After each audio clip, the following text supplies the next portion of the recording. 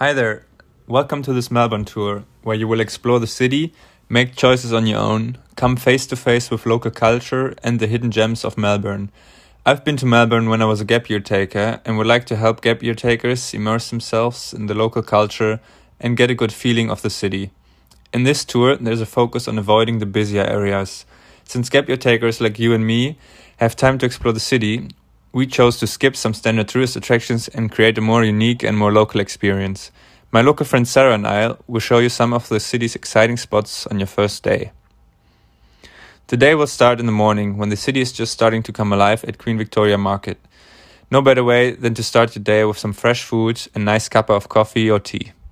We will then explore some accessible and cheap cultural experiences where you can focus on art, history and music.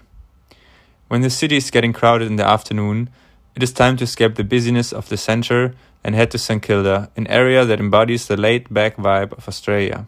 St Kilda is one of the more artsy neighbourhoods of Melbourne, with some relaxed nature settings and easy access to the beach. When you want to have a more exciting evening, St Kilda also has some bars where you can dance, drink and enjoy some good music. During this tour, you will encounter multiple opportunities to get some lunch or snacks for your trip. Examples of this are Queen Victoria Market and Chinatown, but it is all up to you.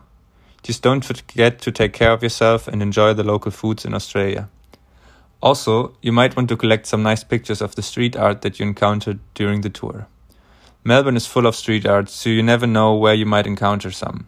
At the end of the tour, you can reflect on your personal art collection of the day. And don't forget to stand still from time to time and look around. The city centre can be very overwhelming, so when you feel overwhelmed, just take a moment. What do you see? What do you like? What don't you like? For instance, before entering the Queen Victoria Market, what catches your eye? What does the building look like? Is it crowded? What do you hear? All set? Go in and enjoy.